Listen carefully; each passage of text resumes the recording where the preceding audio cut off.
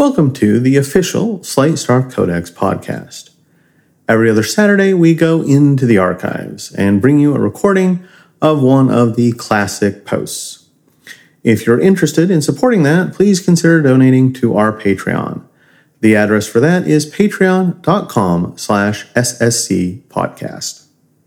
This week, we did two. The first is Sleep, Now by Prescription.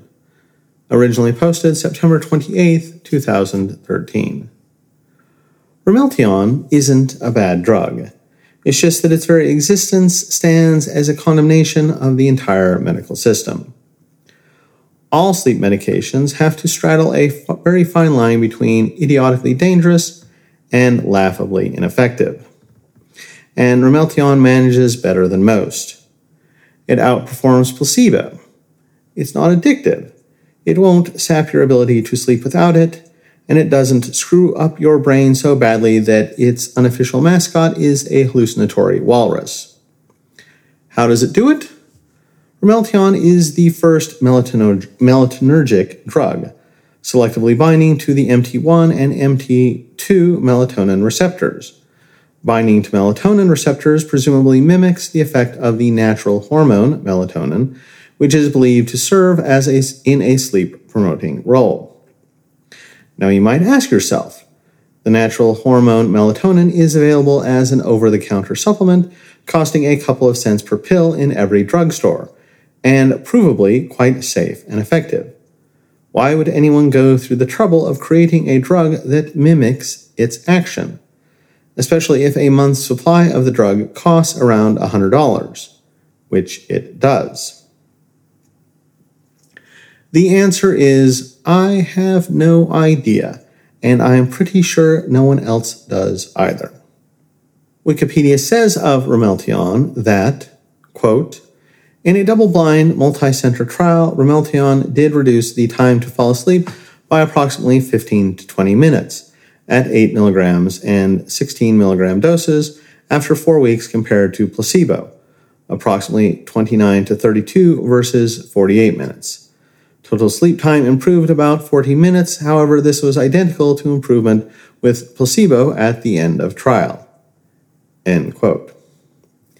A meta-analysis of melatonin says, quote, our meta-analysis demonstrated melatonin had a significant benefit in reducing sleep latency.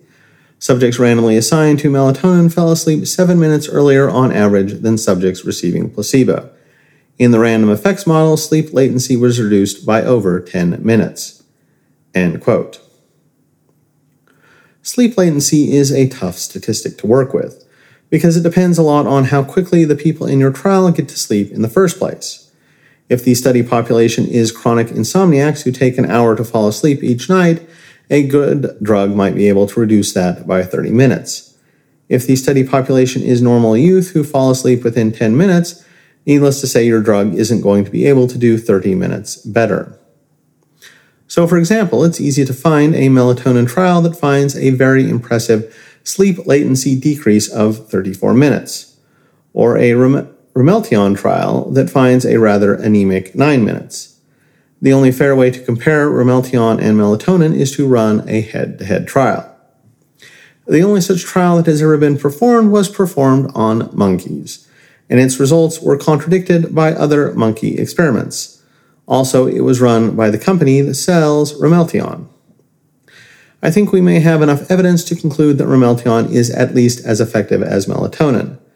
There may even be some very tenuous evidence to suggest it is slightly more effective. But let me tell you a story.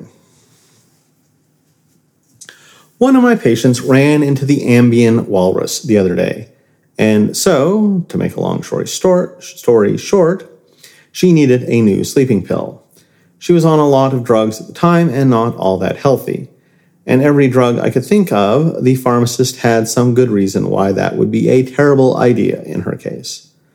Finally, in desperation, I remembered Ramelteon, which is safe as houses. Unfortunately, Ramelteon is kind of new and the pharmacy didn't have it.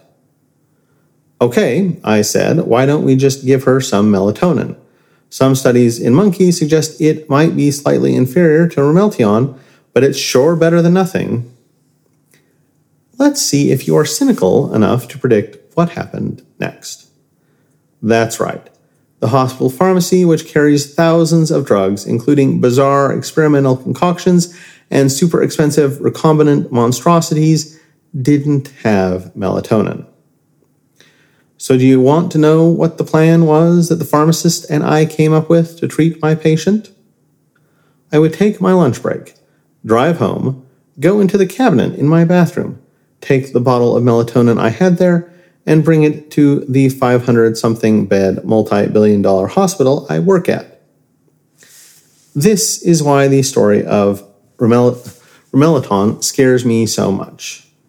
Not because it's a bad drug, because it isn't, but because one of the most basic and useful human hormones got completely excluded from medicine just because it didn't have a drug company to push it. And the only way it managed to worm its way back in was to have a pharmaceutical company spend a decade and several $100 million to tweak its chemical structure very slightly, patent it, and market it as a hot new drug at a 2,000% markup. I'm not knocking the pharmaceutical companies. They didn't do a thing to suppress melatonin. All they did was notice that doctors were too dumb to use melatonin on their own and figure out a way around that problem. And this is not an isolated incident. For example, on the rare occasions psychiatrists remember that folic acid exists, at all they prescribe Deplin, $100 a month, prescription only, instead of the chemically identical L-methylfolate, $5 per month, over the counter. While we're on the subject of melatonin, here are some fun melatonin facts you may not have known, courtesy of melatonin and melatonergic drugs as therapeutic agents, Rimeloton and agomelatine, the two most promising melatonin receptor agonists. Melatonin's sleep-promoting effects might be related to its ability to decrease core body temperature, which seems tantalizingly related to the finding that cooling caps are highly effective against insomnia. Smith-Magenis syndrome is a rare genetic condition among whose effects are disruptions in the melatonin system. People with this syndrome wake at night and sleep during the day, meaning we can add this to porphyria, anemia, and rabies on the list of diseases that people with more desire to explain away ancient folktales than sense use as a factual basis for vampirism. Many people use melatonin at night to try to hack their own circadian rhythms, but this is only mildly effective because they still have their own endogenous melatonin doing their own thing. The nuclear version of this strategy is to use melatonin at night to increase melatonin levels and beta blockers in the morning to decrease melatonin levels. The combination can give you almost complete control over your own circadian rhythm. Melatonin seems to play a role in fat metabolism and has been found to decrease weight gain associated with overfeeding in rats. Agomelatine is a melatonergic antidepressant that has been found to be approximately as effective as SSRIs with fewer side effects, which is available in Europe.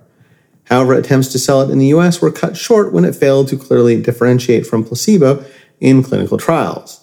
See, found to be approximately as effective as SSRIs. Melatonin appears to slow the growth of tumors, and a possible role as an adjunct to classic chemotherapy drugs in cancer treatment is just one of the exciting areas of melatonin biology doctors are completely failing to explore. This audio version of Slate Star Codex is provided with the permission of Scott Alexander. I am not Scott, I'm Jeremiah, and you can find me at wearenotsaved.com, where I also have a podcast. For anyone wishing to reference this content, please do so by linking to the original post. If you think having an audio version of Slate Star Codex is valuable and you have nothing better to do with your money, consider donating at patreon.com/SSC podcast, or leave us a review somewhere. Finally, I'd like to thank Solenoid Entity 7425 for doing sound editing. You can find him on Discord. Until next time.